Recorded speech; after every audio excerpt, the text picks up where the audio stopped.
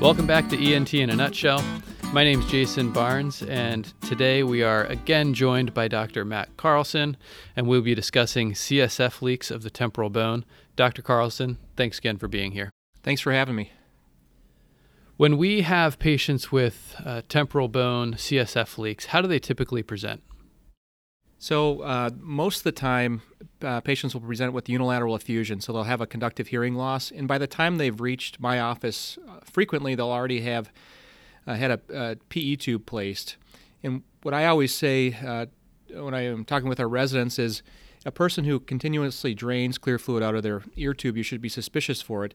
But really the history that I think is really almost diagnostic for it is the person who says every morning they wake up and their pillow is completely saturated by clear fluid.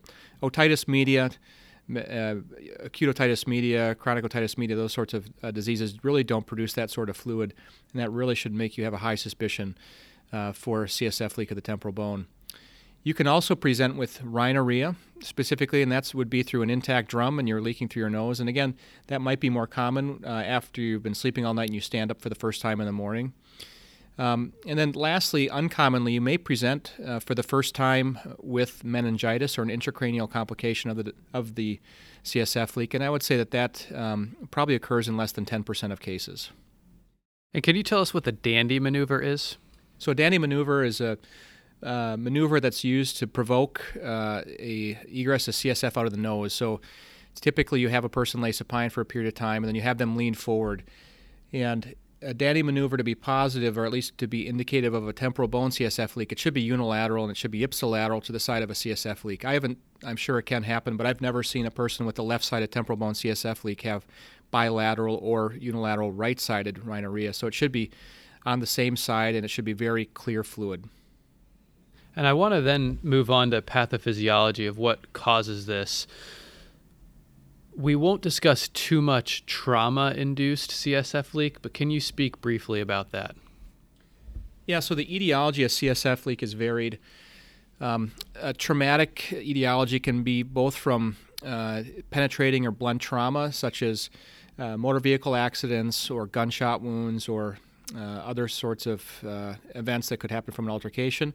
You can also under traumatic, you can put iatrogenic in there, and that can be post-operative. So post-operative CSF leak after translabyrinthine tumor removal, for example, would be within the realm of, or within the bin of traumatic.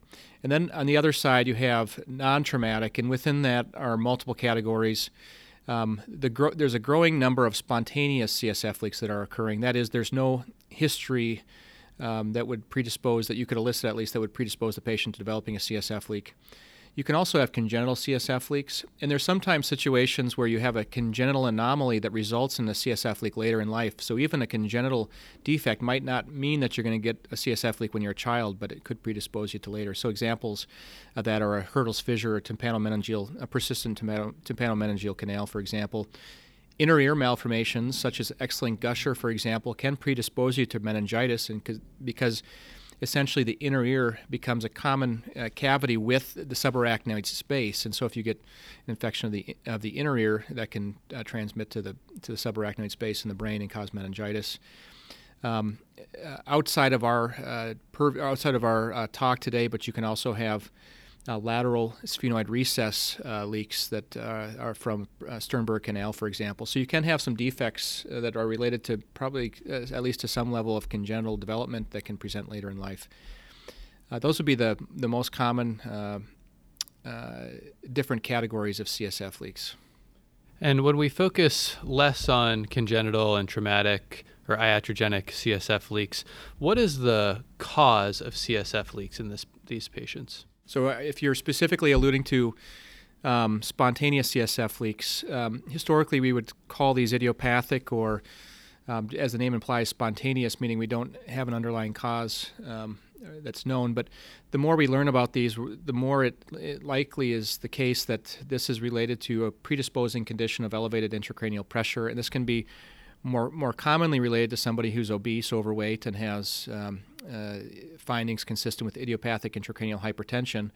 There are other conditions where you can have elevated pressure that's not related to idiopathic intracranial hypertension. That could be from dural sinus thrombosis, for example, or dural sinus stenosis, which is less common. You could also have a tumor or something else that's resulting in hydrocephalus, for example.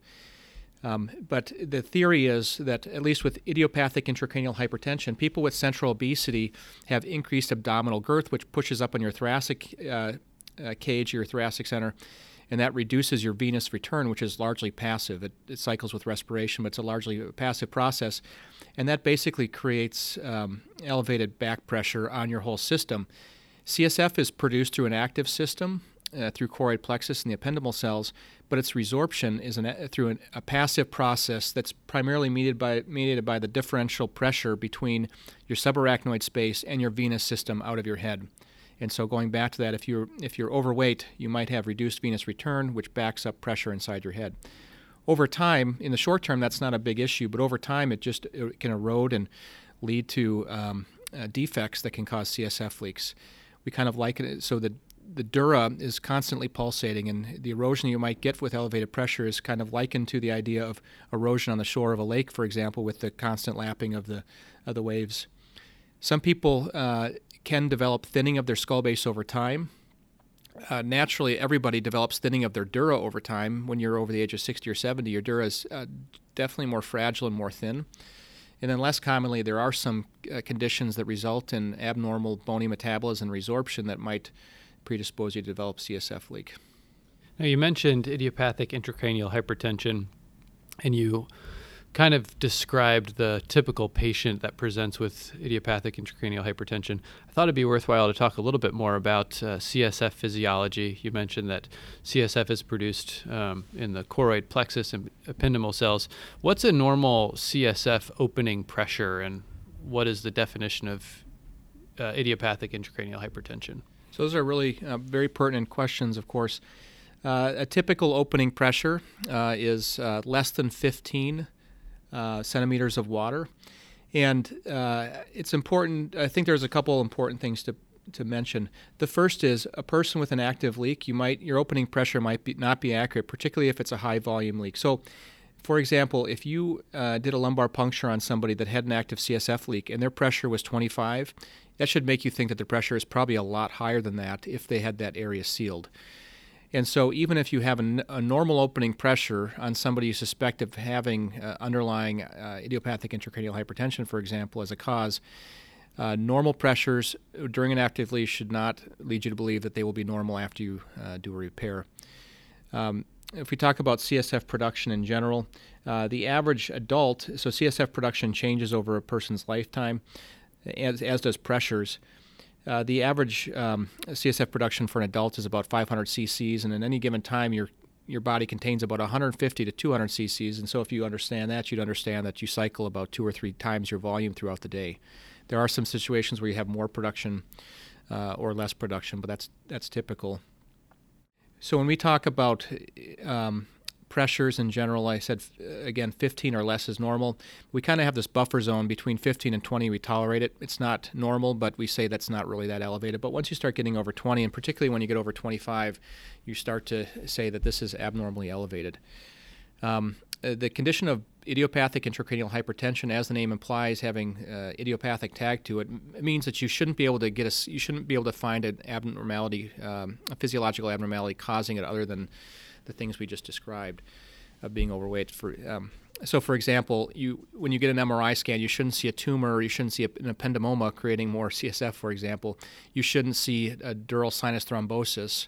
You shouldn't see a tumor causing hydrocephalus. You should have no localizing features on your examination except for papilledema, and there is a possibility of getting sixth nerve traction from idiopathic intracranial hypertension. That's permitted to still have that diagnosis. Your CSF tap should be essentially normal and clean. You shouldn't see anything else that would make you think that there's another underlying process. So basically, everything on the scan looks pretty normal. Your CSF is clean. When we talk about findings on a scan for idiopathic intracranial hypertension and elevated pressures, there are some features that do suggest chronic elevated pressure in the head. And the ones that are most commonly talked about are empty sella, So, for example, on an MRI, if you look at a sagittal film, particularly on T2s, the degree in which the pituitary gland is pushed down within the sella might be indicative of BIH, or idiopathic intracranial hypertension. There's different definitions used. The one I've heard most commonly is that if the height of the height of the pituitary gland is anything less than about a third of the total height of the sella, then you have to start really thinking that this is an empty sella syndrome. It could be related to idiopathic intracranial hypertension. You can also get optic nerve canal kinking, and the optic nerves are unique compared to other cranial nerves in that the CSF will actually travel down the sheath of the nerve all the way to the end, and that's why you can get kinking from elevated pressure. You can get, and that's also why you can get papilledema on examination. Less commonly, you can see subtle herniation of the tonsils. And you can also see dilation of some of the openings of the cranial nerve. So, for example, you could have a dilated Meckel's cave, for example, and less commonly you could have a fallopian canal meningocele or something like that. And more about the pathophysiology, what happens if these patients go untreated? What are some complications that they would experience? It's interesting. A lot of the patients we see in clinic when they're diagnosed with a CSF leak, we'll tell them you should get this fixed relatively soon or you're at risk for getting meningitis. And they say, well, you know, what's funny, doc, is I've been leaking like this for 15 or 20 years. And they say, you know, what's the rush? Do I really need to get this fixed? And I think their question is very valid. And I don't have a good answer to reply, to be honest. In the medical field, we believe you should have it fixed or else there's a risk of meningitis. And that's what basically the standard is to recommend repair of a CSF leak. So we would tell the patient that if you did not get it fixed, you'd have an increasing risk of developing meningitis or an intracranial complication, intracranial infection that increases with time. So the longer you have it, the more likely you are to develop a leak. In the future, we might find out that certain types of leaks are higher risk and other leaks are lower risk. For example, it might be that a person with a high output leak and elevated intracranial hypertension actually has a physiological shunt that's helpful for them. And if it's high enough flow, you'll only have unidirectional flow and you might not get meningitis. But to be clear, that's not our recommendation right now. Our recommendation is to fix any diagnosed CSF leak. When you suspect a CSF leak in a patient in your clinic, what else is on the differential diagnosis? So they'll typically, again, if you're talking about a temporal bone CSF leak, by far and away the most common presentation is ear fullness with a little bit of conductive hearing loss, and that's related to the clear effusion. It's not uncommon to go undiagnosed on otoscopy, at least initially, because CSF is clear and your drum is semi-translucent, so it's very easy to miss it. In fact, you usually see bubbles, air bubbles, more than anything else, or a meniscus rather than actually seeing the CSF itself. It's kind of like looking into a fish tank with perfectly clear glass and perfectly clean water. You wouldn't know if there's actually water in there or not from a little distance. It's the same idea. But certainly the audiogram showing a mild conductive hearing loss and type B small volume tympanograms ultimately leads most people to getting a tympanostomy tube. And upon myringotomy, you'll get clear fluid drainage, and it's often pulsatile. You'll see it pulsating within the PE tube. And then again, what I find almost all of my patients will always say is they'll say, I'll wake up and my pillow will be completely drenched in almost a puddle of what looks like water, which to me separates it clinically from otitis media or other causes. That would be the main differential. Of course, anybody with a unilateral effusion, you should look for a nasopharyngeal or an infratemporal fossa tumor or something that could be obstructing eustachian tube, although that it's an uncommon scenario but possible. And then just otitis media, of course, is in the differential too. And when you see these these patients in clinic, what are the typical audiogram findings that you see? So most of the time, if they haven't had a tube before, they'll have a mild conductive hearing. So as long as they're filling up their ear with CSF, they'll have a mild conductive hearing loss, usually nothing greater than 20 or 30 decibels for airborne gap. And they'll have type B TIMPs, low volume if they've never had tympanostomy tube. If they have a tube or a hole, then they'll have large volumes, of course. And that would be the most indicative audiometric findings. So you see a patient in clinic, you suspect CSF leak, they have a PE tube in place. what's your next step in terms of diagnostic workup? So the best way to make the diagnosis of a CSF leak is to get beta-2 transferrin. Beta-2 transferrin is highly sensitive and specific for a CSF leak. You only need really a drop or two of fluid to be able to test it. It is done through gel electrophoresis, so the actual assay takes a little bit to get the results back. It's not like some of these other rapid assays that you'll get back in 20 minutes or something like that. It's usually at least a day or two until you get the results back. Beta-2 transferrin is a protein that's really only expressed in the subarachnoid space, vitreous humor, and the perilymph of the inner ear, and so it's very sensitive. There are other assays people have used. Beta-trace protein is used in Europe, and it's also very sensitive and specific, a little bit less so than beta-2 transferrin. Historically, of historical relevance, but not used today, is you can look at things such as glucose, for example. It should be about 60 or 70% of what you see in your blood levels. There are some other historical tests that have been used, but by far and away, beta-2 transferrin is the most useful assay today. And what imaging workup do you pursue for this? So if they present with a rhinorrhea, so unilateral rhinorrhea, you don't know if it's and you think and you get a positive beta-2 transferrin, or you believe it's CSF. You don't know if it's an anterior cranial-based CSF leak, or a paranasal sinus CSF leak, or a temporal bone CSF leak. Any part of the skull that has pneumatized air cells that communicates to the external world can result in a CSF leak, of course. And so sometimes when my colleagues in rhinology will have a patient come in with a CSF leak, they'll look on otoscopy and they'll actually see fluid in the ear, and then they send them over to us because they know it's not, or they don't think it's related to paranasal sinus CSF leak. So that's the first thing. So then we typically will go to imaging. And a fine-cut temporal bone or fine-cut skull-based CT scan with 0.4 millimeter cuts with dedicated axial coronal and sometimes sagittal cuts is by far and away the most valuable initial test after your beta-2 transferrin test. And what you're looking for a couple different things. The most obvious thing is you're looking for you're looking for dehiscence in the bone. And it's important to recognize that even 20 to 40% of everyone in the world has these natural dehiscences. And so you're looking for opacification of some air cells around the dehiscence. You want to see if it's multifocal. People with idiopathic intracranial hypertension are more likely to have multifocal CSF leaks or encephaloceles. I'm also looking for what we call an encephalocele or a meningocele or a meningoencephalocele. People with idiopathic intracranial hypertension are more likely to actually have a concomitant encephalocele or meningoencephalocele with their CSF leak and not just have a leak by itself. So you'll see a mass-like projection into some pneumatized air cells in the paranasal sinuses or in the temporal bone. If it's a high-flow leak, or if it's a more voluminous leak, it's possible to get surrounding pneumocephalus. That would be more common in a post-operative setting, iatrogenic or a traumatic, but I suppose it could happen with a idiopathic intracranial hypertension as well. And then the CT scan is probably the most valuable after beta-2. You can also get an MRI. MRI is valuable to make sure you don't have something around it. There have been cases where a person will get a CSF leak around a tumor, for example.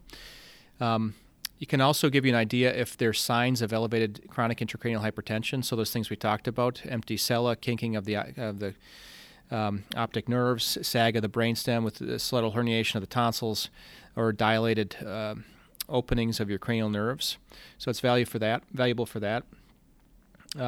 You can also distinguish just opacification from fluid of CSF from meningocele, for example. So it helps you distinguish, is brain and the lining of the brain coming down, or is it just fluid in that area? So I think MRI is useful to get in most of these situations. If you didn't get an MRI with it, it wouldn't be considered malpractice by any means, but I would say more and more people are getting MRI with it. Those are the most common diagnostic things, but there are many other tests that can be done if these initial tests are non-diagnostic or more information is needed. So if you have a patient who you are highly suspicious has a CSF leak, but you haven't been able to prove it to yourself or to the patient, what are some additional testing or imaging workups you can do? I think there's kind of two or three different scenarios that when you mention that, there's two or three different scenarios you can think of. The first is the person who has recurrent meningitis. So you know if something is abnormal and you're trying to figure out the source for it. The second one is the person who reports symptoms that are highly suspicious of it, but they can never reproduce it in clinic, and they're very sure they have something. So a person who has an intermittent leak that you can't reproduce or collect fluid in clinic, I'll do this diagnostic workup. If my suspicion's very, very low, I tend to send them home with a beta-2 transferrin kit to collect fluid and send it back in because my pretest probability in my mind is very low, meaning I don't think it's very convincing. So no history of meningitis, their symptoms aren't really suggestive of it. But I don't want to just dismiss it and say they don't have it. I'm giving them an opportunity to produce some fluid that we can test. If my suspicion is pretty high based on their symptoms or a history of recurrent meningitis, then I'm really going to do a lot of digging to try to find out if we can get the leak. So I will send them home with the beta-2 transferrin assay kit so they can send in a sample. But there are some other tests you can do. You can do CT cysternography. So that's a test where intrathecal contrast is given, and you'll get scans at different time periods on the CT and see if there's extravasation of the contrast. The important thing for that is you have to have a relatively active leak to be able to see it. So if it's only leaking very intermittently, you might not see it. There are radionucleotide scans for where you look for radionucleotide tracers, but the localization for these tests, even with the newer ones, is quite poor, and you can have false positives and false negatives. And I will say that at least for temporal bone CSF leaks, that's very infrequently used. There is a situation where a person will say they have intermittent leakage through a PE tube, and you're suspicious for it as well. One clinical trick that we'll use sometimes is we'll place a cotton ball right in their medial ear canal right next to their PE tube. We'll tell them to go home, maybe lay down for a little bit, or even lay on that ear to put more drainage into that middle ear space. And then we'll have them come back the next day, and we'll take the cotton ball out, and we'll send that for beta-2 transferrin. So that can catch those intermittent cases as well. So we talked about workup, and I next wanted to move to treatment. If a patient comes to your clinic, you diagnose them with a CSF leak. Maybe you have a scan that demonstrates where the dehiscence is. What is the first step? And I'll more specifically ask, is there a requirement for antibiotics in folks who have a CSF leak? So there's very limited evidence to support one direction or another. I would say the best evidence comes from some studies that were done by Dr. Hilary Brody, but those studies were done both at his institution and also in a meta-analysis where he looked at the risk of developing meningitis after having a traumatic CSF leak. So it's hard to cross-apply that or extrapolate that information onto spontaneous CSF leak patients. In general, if we have a patient that has, or not in general, essentially always, if we have a patient who has a lumbar drain in, we are using antibiotics at the same time. If they've had a history of meningitis or if they have recurrent otitis media or something that you might think it would predispose them to getting it, we might start antibiotics. But if they have a totally clean ear and they came in and they were tested and it was positive and we scheduled surgery for 3 weeks away, I typically wouldn't prescribe antibiotics at that time because most of the time these patients have said that they've had this for several years. Again, those statements aren't data-driven, and some people might put a patient on antibiotics in that situation. I wouldn't fault them for it. But that's how I would approach that specific situation. So any increased risk of getting infection or a history of meningitis, I would probably do it, but most of the time I don't. I think that brings up one other important point, and technically it's a CDC recommendation to anybody that's at risk of at risk of meningitis and somebody who does have an active CSF leak. Technically, you're supposed to offer and talk to them about pneumococcal prophylaxis. Pneumococcal meningitis is the most common sort of meningitis that you would acquire from a temporal bone CSF leak, and that can reduce your risk. It parallels the same vaccination schedule you'd get with cochlear implants. And is there any other kind of medical treatment that can be used for these patients, or do they require surgery? So, traumatic CSF leaks will often resolve spontaneously. There's a lot of different types of CSF leaks. The idiopathic intracranial hypertension patients and those with spontaneous CSF leaks are unlikely to just stop on their own because they have an underlying physiological process that made it start. And so they have this driving differential pressure across the defect, and it just makes it very unlikely that it will ever resolve on its own. You could try placing the person on Diamox, do conservative measures, bed rest, head of bed elevation, stool softeners, antiemetics, all those sorts of things. But frankly, it's basically never going to work, I think. So a person with a spontaneous CSF leak is not only more likely to need surgery, but they actually do have an increased risk of having a surgical failure. And that wouldn't be just at the site of repair, but also developing another leak somewhere else, because they often have multifocal involvement of their skull base. And again, for many of these patients, it's a vent for them. They're developing elevated pressure, and it's a way for their body to take some of this pressure off. So in patients with spontaneous CSF leaks, you're going to recommend surgery. What are the surgical approaches, and how do you counsel patients on what they should expect? I do, just to say one last thing about the last question you asked. One additional thing that we would put in the realm of medical therapy is diet. So a lot of these patients have very, very elevated BMIs.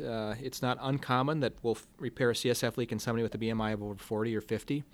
And so just not in addition to their general health, but also weight loss, in particular having a non-failure after surgery or another one open up, it's beneficial for these patients to go through diet programs and bariatric surgery potentially if they're very, very obese.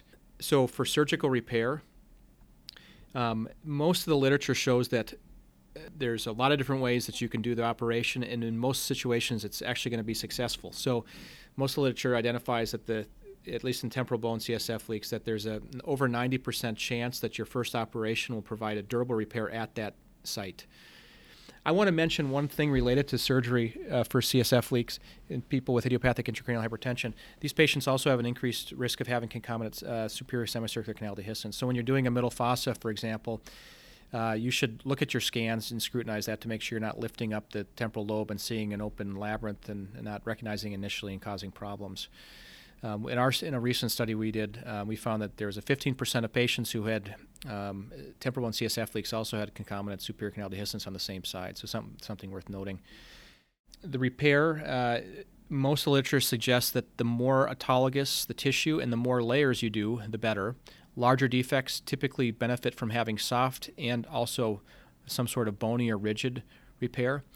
The soft part of the repair, like fascia, for example, will create your watertight seal, but the rigid barrier will be what basically counteracts that continued pulsations from the dura around it. So certainly for anything bigger than 2 or 3 millimeters, I think it's good to put some sort of rigid material in there. We tend to take part of the craniotomy from middle fossa, so we can use autologous bone, and we, at least at our center, we don't like using methyl methacrylate or bone cement for this because it's partially exposed to the middle ear, and we just don't want to be, we want to not have to take it out 5 years later because of an infection, for example.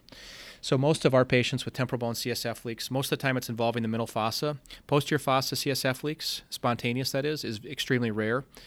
I don't know the exact percent, but I would say it's certainly less than 5% of all temporal bone CSF leaks that are spontaneous in nature. So for a middle fossa CSF leak, at our center we'll either do a middle fossa alone or a combined mastoid middle cranial fossa. Some centers will also just perform, some centers will primarily perform transmastoid repairs, which is also another way to do it, and it's very reasonable.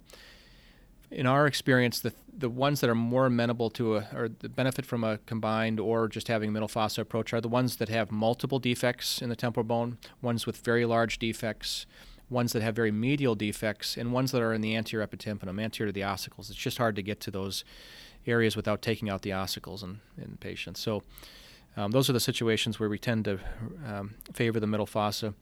The ones we would do more, the conditions where we'd be more likely to just do a mastoid only or transmastoid are maybe the much older patient, a person who's a little bit more infirm, a person who's failed before. If they have a very large defect and say they have had 1 or 2 failures, which is very uncommon but can happen, in those situations we're more likely just to close the ear off completely and pack the eustachian tube directly, which causes a conductive hearing loss that can be rehabilitated with the bone conduction device if the patient desires. So that's a multiply recurrent scenario, which I would say is less than 5% of cases. And you've mentioned that basically the CSF leak is a release valve for someone who might have increased pressures. So if you close that valve, that could therefore increase the pressure. So the question I'm getting at is, what is the role of a lumbar drain post-operatively after you repair a CSF leak? That's a great question. I think that most people who have been in practice for a while maybe started off by doing a lot more lumbar drains and over time moved away from using them. And the reason is in a lot of situations, I don't think it really provides a lot of benefit, but it certainly does increase the risk of having some certain complications from it. I'd say the one concern you're mainly worried about is developing pneumocephalus or tension pneumocephalus, or sucking air in and causing an infection just by having that directional flow into the head. Those are the main risks I'm concerned about when we talk about the lumbar drain postoperatively. On that same subject, I think the question of, do you get a lumbar puncture afterwards for opening pressure after you repair on somebody you're worried about idiopathic intracranial hypertension? And I'll say that I think that, and some people might disagree with me, but my perception is that the otologists, temporal bone surgeons, lateral skull base surgeons tend to not get TAPS unless a person has, multifocal involvement, or if they're symptomatic postoperatively. So if they're experiencing headaches and things like that, or for the person with recurrent leaks. I think rhinologists and anterior endoscopic skull base surgeons are more likely to be, at least based on my experience, much more likely to proactively just get a lumbar puncture with opening pressure afterwards just to see what it shows.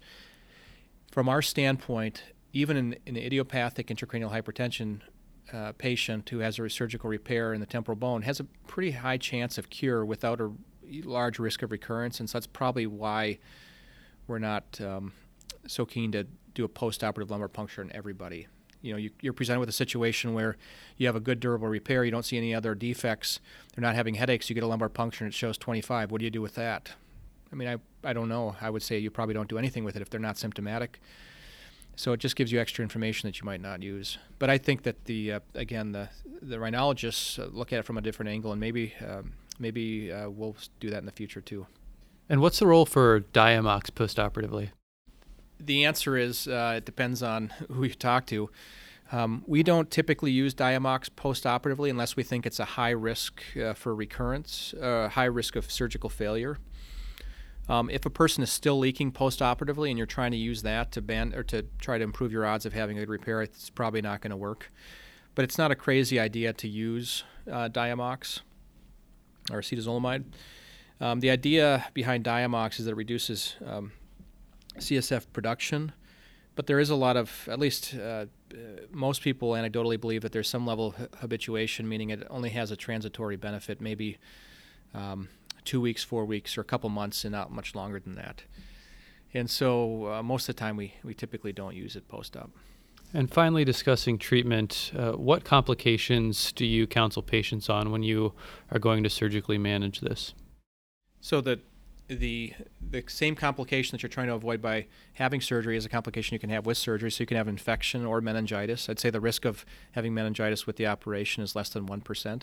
If you're doing a middle fossa approach, you're doing temporal lobe elevation. So it's under their dominant temporal lobe in particular, there is a slight increased risk of having complications, and that would typically be aphasia, stroke from temporal lobe elevation, or seizures. And I would put all of those also, if you're doing an extradural repair, meaning you're lifting up the subtemporal extradural, if you're lifting up subtemporally and staying outside the dura, the risk of an intracranial event or intradural event or a stroke is very, very low, certainly less than 1%. In a lot of these patients, in about 10 or 15% at least, these patients still have a dehiscent geniculate ganglion when you're elevating. And so I always say that there's a 1% chance of a temporary facial nerve paresis and a 1 in 1,000 risk of permanent facial nerve weakness, because I suppose that's a possibility, although it would be very, very rare. Sensory hearing loss from doing this would be very, very rare, and it would probably be the only thing I could even think of is if you were doing a middle fossa approach and you had somebody who yanked the ossicles by accident. That would be very rare. Or if there was an undiagnosed superior canal dehiscence, it wasn't seen preoperatively and somebody was suctioning vigorously over it, for example. Those would be the main complications, infection, hematoma, bleeding, things like that, but all quite rare. And how do you counsel patients on outcomes and expectations following surgical repair?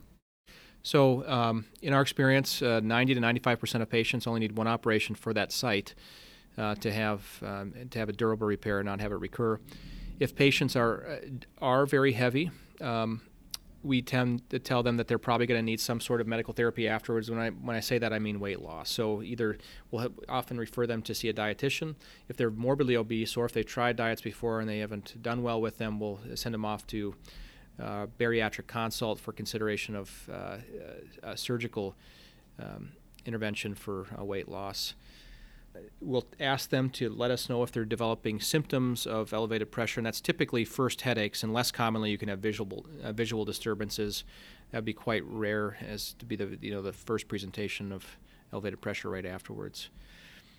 We typically, depending on our surgical approach, we'll see them back at around 3 months, make sure everything looks good, see them back at a year, and then usually we manage them expectantly. We ask them to call us if they're having any problems thereafter. Well, Dr. Carlson, thank you so much again for being here. I think that was a great review of CSF leaks, specifically spontaneous CSF leaks, and I just wanted to quickly review what we've been through. So someone with a spontaneous CSF leak will likely present with a middle ear effusion, and more often than not will have had a PE tube placed. In clinic, you might have them Valsalva to elicit a leak either from the ear or from the nose. In terms of pathophysiology, this is often related to idiopathic intracranial hypertension, which is the increase of CSF pressure, often due to a patient's being overweight, and they have a dehiscence in the skull base. The reason we treat this is because there's an increased risk of meningitis, and the differential diagnosis just includes other things that could cause middle ear effusion, like an otitis media. When we consider the workup, our audiogram findings are going to be consistent with a conductive hearing loss. We'll test the fluid with a beta transferrin protein test, which will be positive because this is a very specific and sensitive test. CT findings would show a dehiscence in the bone, and an MRI might also show an encephalocele or a meningocele. Other things can be considered, such as cysternography. When we consider treatment, there's no real medical therapy for someone with a spontaneous CSF leak. We do talk about weight loss and diet, but often these CSF leaks will not resolve on their own in the setting of spontaneous CSF leak. Antibiotics are not unreasonable, but certainly aren't required, and might be somewhat controversial. Lumbar drains are also somewhat controversial and probably don't need to be considered preoperatively. When we discuss the surgical approach, we often consider a middle fossa approach, which can be combined with a transmastoid approach, and some centers might do a transmastoid approach by itself, especially if it's a recurrent CSF leak. Postoperatively is when things become a little more tricky in considering Diamox and lumbar drains, but often these are not required. And the complications involved with surgery are pretty limited, but include meningitis. This is a very successful procedure with more than 90% of folks having resolution of CSF, but those who are more susceptible to this might have recurrence. Dr. Carlson, is there anything else you'd add? No, I think that's great. I think that's CSF leaks in a nutshell. Thank you. That brings our episode to a close, though I did want to go over just a few questions before we finish.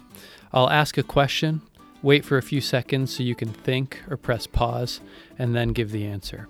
So the first question is, what is a normal opening pressure for CSF? And what is typically seen in idiopathic intracranial hypertension?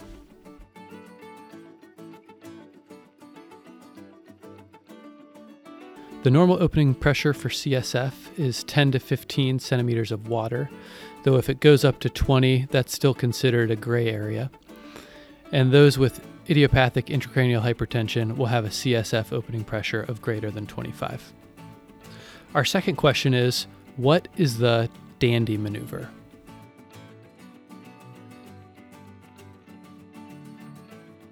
The Dandy maneuver is when you ask a patient to lean forward and Valsalva, and this will oftentimes elicit a CSF leak if a patient has one.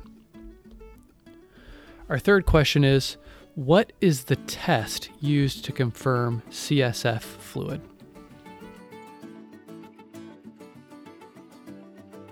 The test that we often get to confirm CSF fluid is beta-2 transferrin, though beta trace protein is another one that can be used. They both have high sensitivity and specificity, and beta-2 transferrin is more often used in the United States. Thanks for listening, and we'll see you next time.